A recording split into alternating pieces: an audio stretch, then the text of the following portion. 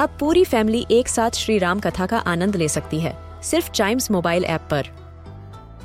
जानिए श्री राम के बचपन से लेकर दशानन वध तक का सफर। सरल रामायण घर के सभी सदस्यों के लिए। आज ही डाउनलोड करें चाइम्स मोबाइल ऐप एप्पल या गूगल प्ले स्टोर से।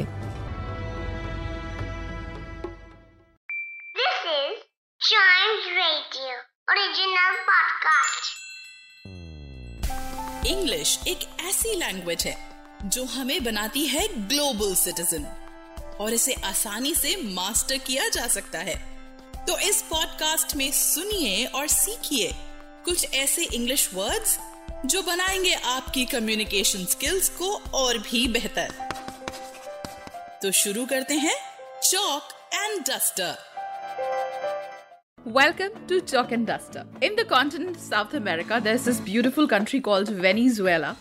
And in Venezuela today, on the 28th of December, they celebrate Monkey Dance Festival. To talk more about monkey dance, it's basically an indigenous dance where people dance together holding each other by waist and form lines and formations. Some people out of them are disguised as monkeys and they have a beautiful show on the streets. They walk on the streets as a human train and go to the Monkey Plaza. This dance represents the original, the indigenous Indian culture of Venezuela. And it's a tribute to an ancient god who was worshipped by the original residents of this country. So a very happy Monkey Dance Festival to all those who are celebrating, and this gives us our word for today, which is disguise. D-I-S-G-U-I-S-E. Disguise is a verb which is the art of changing your appearance so that people are not able to recognize you. When we use this word in a sentence, we say, the actor disguised himself as an old man.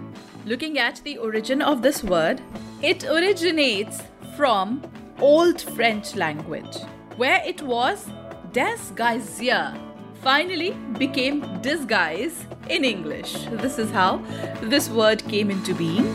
Do use this word in your vocabulary and sound like a cool kid.